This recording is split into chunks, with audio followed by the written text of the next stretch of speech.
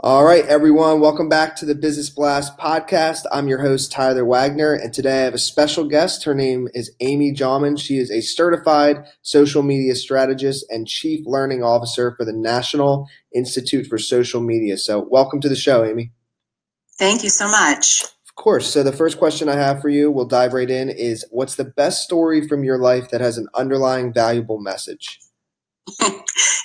That I didn't even have to think twice about, because about 7 years ago, I was in the best job I'd ever had in my life until one day it just wasn't. We had leadership changes and all kind of just a lot of upheaval in the work environment. And suddenly I was in this job that wasn't a fit for me anymore. So I decided to the first chance I had with a long-term consulting gig, I decided I'd quit my nice, stable job and go into consulting. So sure enough, sight unseen, a local big company liked my background, hired me for a 6-month contract. I was good to go. So I quit my full-time job. I took the leap. And then 3 days later, they canceled the contract. They lost their funding. So I had no safety net, and there I was. And I could have gotten my job back. I was respectful. I didn't light the building on fire on my way out or anything like that. So I could have gone back. I could have said, hey, my plans changed, but I didn't.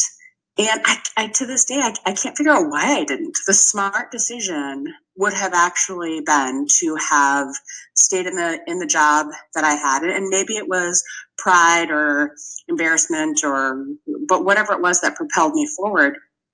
The big underlying lesson was to have faith in a decision you make when in your heart you know it's the right thing to do, even if something absolutely terrifying happens that may make it seem like a horrible idea. And what's the most valuable piece of information we should know that's within your expertise or industry?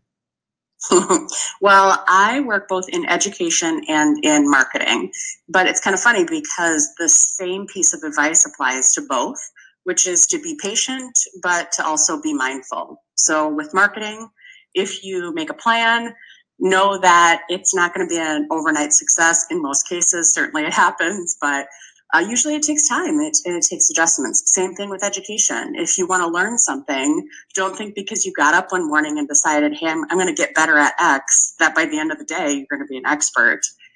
The other side of that coin, though, is that you should be patient, but don't hang on to something that isn't working for you. Still be mindful and still make sure that everything you've set into motion is still working for you, still on target, and that you are still making progress. So patient, but pay attention to make sure you're always moving in the right direction. And your answer here might tie in with the next question, but what's your best piece of overall business advice? So not necessarily like industry specific. Sure. It's actually completely different. Awesome. Okay. I think the one thing I really like to tell people is to recognize whether it is in success or in failure.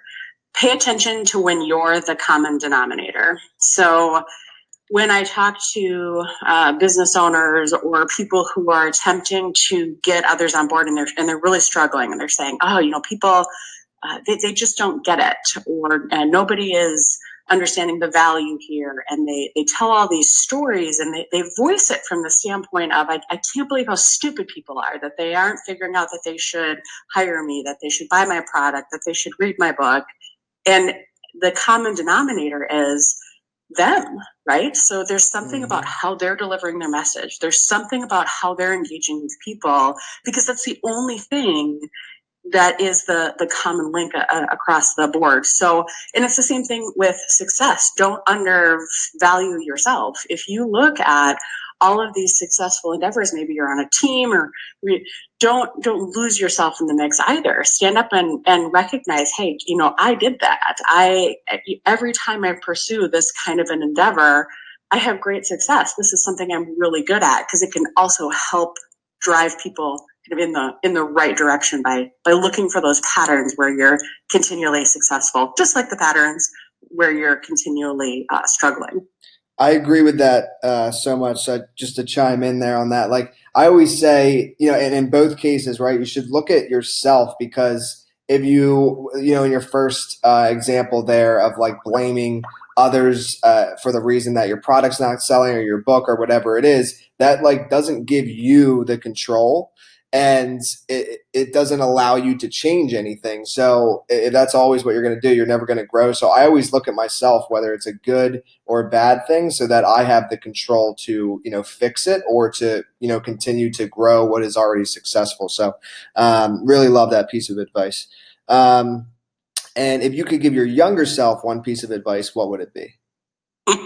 My younger self, I would have liked her to have spent less money. Isn't that what everybody says? I feel, or maybe people don't want to admit it, but the business side of it is, especially for young entrepreneurs and innovators and things like that, always be very careful about your excitement, and don't mix up your commitment and your excitement with someone trying to sell you something that's a slam dunk or a sure thing. Because if you have the money, or more often when you're younger, when you have the line of credit, it can be too easy to spend it.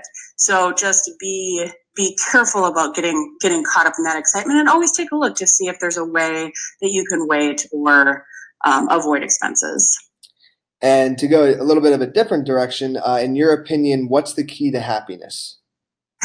Being fulfilled by the work you do in whatever way is meaningful to you. So I'm an educator. So when I go to work every day, I encounter people who need help with something. I have students who follow up with me who say, hey, 4 months ago, you taught me this and I used it today, and I got this job because I got certified, and thank you so much. I have that kind of a fulfillment, but it isn't always in the work you do. Sometimes it's in the life you set up. I have a friend who is a medical waste garbage collector, I think is how he describes his job. And he will tell you it is the worst job. He hates his job, but it allows him to make, it's a very high paying job. He works a very small number of hours, which allows him to spend a large amount of time with his family, and they are able to travel and visit their family all around the world. That is what's fulfilling to him, finding some sort of a job that allows him to support his family and have that kind of a life. So I think everybody looks for the job that is fulfilling to them. And I always encourage them to figure out what fulfillment in their life is going to look like, because sometimes, and with writers, actually, you've probably run into this. Some people find waiting tables incredibly fulfilling because they can do it 3 days a week, which gives them four days straight in a row where they can write. That's incredibly fulfilling, right? So just finding that kind of design that makes your life whole. Definitely, I agree 100%, and I do find that a lot with writers. It's a balance, right? Because it takes time to become successful as an author. So doing something maybe that waiting tables while you're pursuing that other passion is a great way to start. So the next question I have going on with books is, what's the best book you've read, and what was the number one thing you learned from it? So my favorite book of all time, it's kind of an old one now, is Blue Ocean Strategy. And the biggest thing I learned from that, so Blue Ocean Strategy, essentially the core message is, instead of competing with everybody that's out in the world, create your own blue ocean where there is no competition, and then just go be the best version of yourself, right? And the big learning from that is, if you have to work so much harder if you are just like everybody else and you're just trying to scream the loudest, or you are paying the most to boost your social media ads, or you're working the most hours, which is a perfectly fine way to be successful. But if you can figure out a way to be the only one offering something, whatever it is, if you can be that person, then your path to getting your whatever you're contributing out into the world is just so much smoother and such an easier way of promoting yourself and your business, your product, your book, whatever it is. And what's your favorite quote and why? Well, my favorite quote, it's not a very unusual one, but it's that not all who wander are lost. So I am a bit of a wanderer, which is, some people I feel like they might disagree because I'm also hyper organized. I live and die by my calendar and all of that good stuff. But there's just so much to be learned, uncovered, found by just trusting the path that just appears before you and not always knowing exactly what's supposed to happen when and where you're supposed to end up, and just kind of trusting that moving in a certain direction that feels right is the way to go, can be exactly what leads to your success. Well, thank you so much for coming on, Amy. The last question that I have for you is, where is the best place for people to find you online? Well, if they find me on LinkedIn, I'm the only Amy Jauman out there. It's Jauman. And then on Twitter and on Instagram, my handle is Amy Jauman, AMYJAUMAN.